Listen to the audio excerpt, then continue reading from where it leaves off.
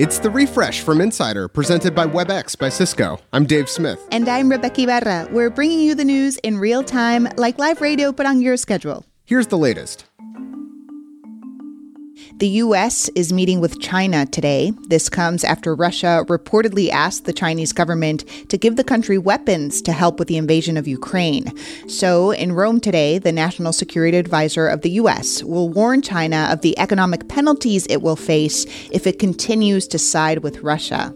Russia is now threatening U.S. businesses that join the boycott of the country. The Wall Street Journal reports Russia is threatening to arrest executives of companies like Coca-Cola, McDonald's, and IBM if they criticize the Kremlin, and possibly seize and nationalize the assets of firms that withdraw from Russia.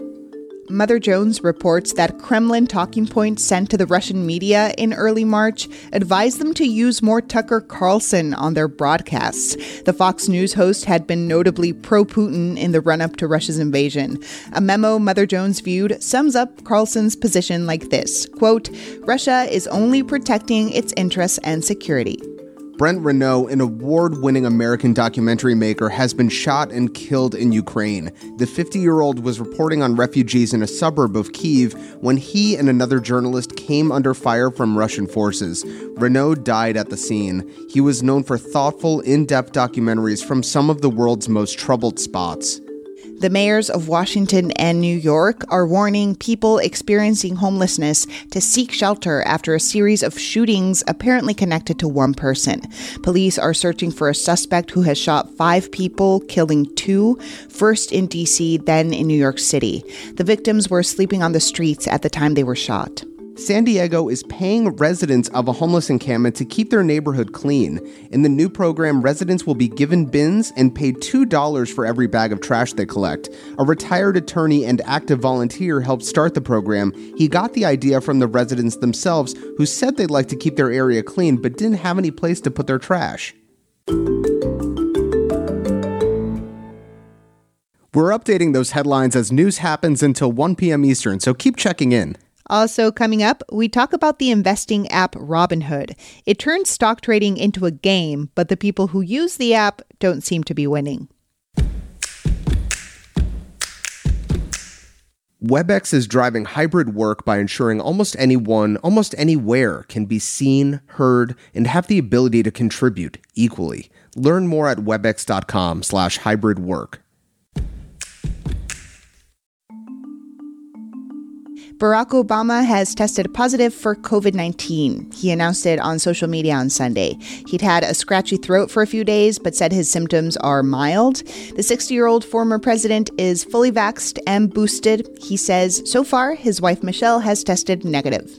It looks like Tom Brady wants to play football till the wheels fall off. The 7-time Super Bowl champion came out of retirement on Sunday just 40 days after calling it quits. The 44-year-old announced his decision to return to the Tampa Bay Buccaneers on social media, saying he has unfinished business. Maybe he'll be like LeBron James and only retire once he and his son can play on the same team together. Only 10 more years, Tom.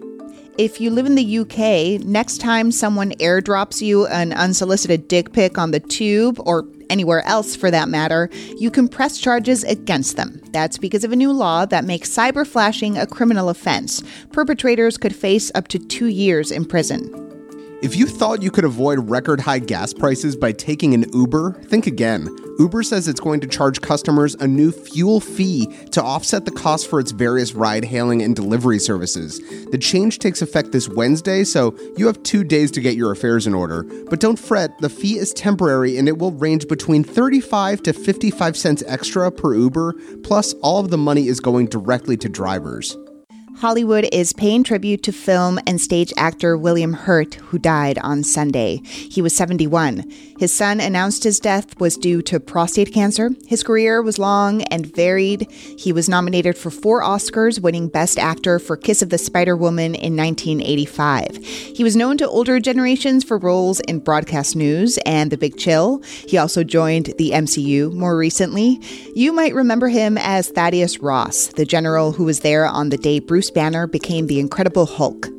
Tennis star Naomi Osaka was heckled by a spectator at the beginning of her set at the Indian Wells Masters over the weekend.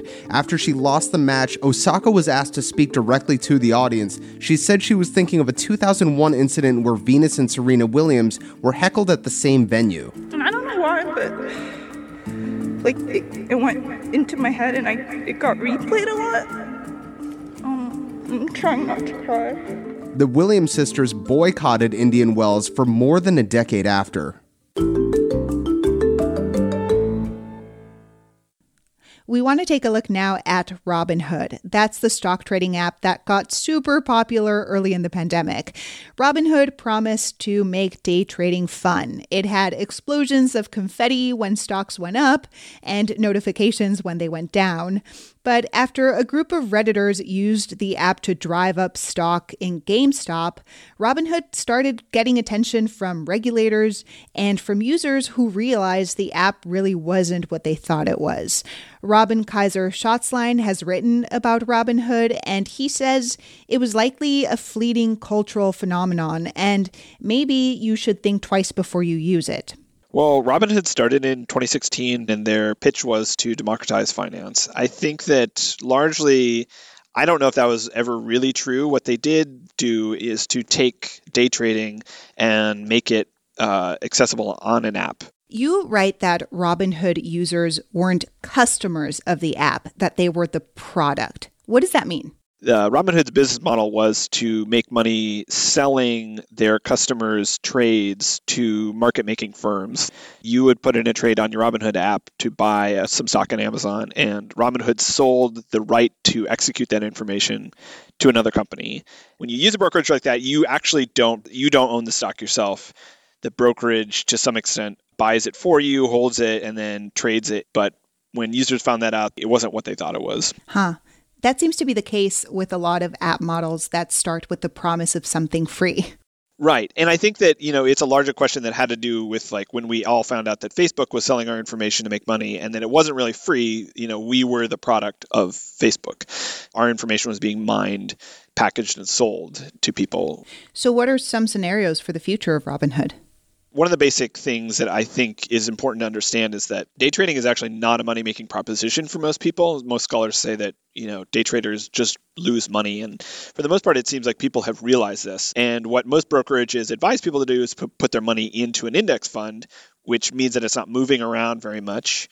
And it's very unsexy and it's very boring. But for the most part, that is what a good brokerage will do. And if Robinhood is going to compete with the bigger brokerages, they'll have to become a lot more conservative. And I know you're not here to give people, trading or investing advice, but if I were listening to this, I might think twice before investing some money in Robinhood or trying to play around with it. Right. I mean, I would tell any of my friends that day trading is not a money-making proposition. Maybe it's fun for you. Maybe you like betting. Maybe you like speculating, but it's not how a person makes money. The amount of information that you have access to as a day trader is so infinitely smaller than the amount of information that a hedge fund has, who have paid researchers on staff. You're never going to beat the market in that asymmetry of information. And I think that a lot of people rushing into unsophisticated investors, as they're called, that rushing into equity markets is a sign of possibly a bubble and to some extent a unstable market. And I think that for the most part, we might look back on Robinhood as just being a kind of warning or a spasm that happened prior to things correcting a little bit. Thanks for joining us, Rob. Robin Kaiser Schatzline reports on the economy and politics. That's it for now. Check back for the latest headlines anytime through 1 p.m. Eastern. I'm Dave Smith. And I'm Rebecca Ibarra. Thanks for listening to The Refresh from Insider.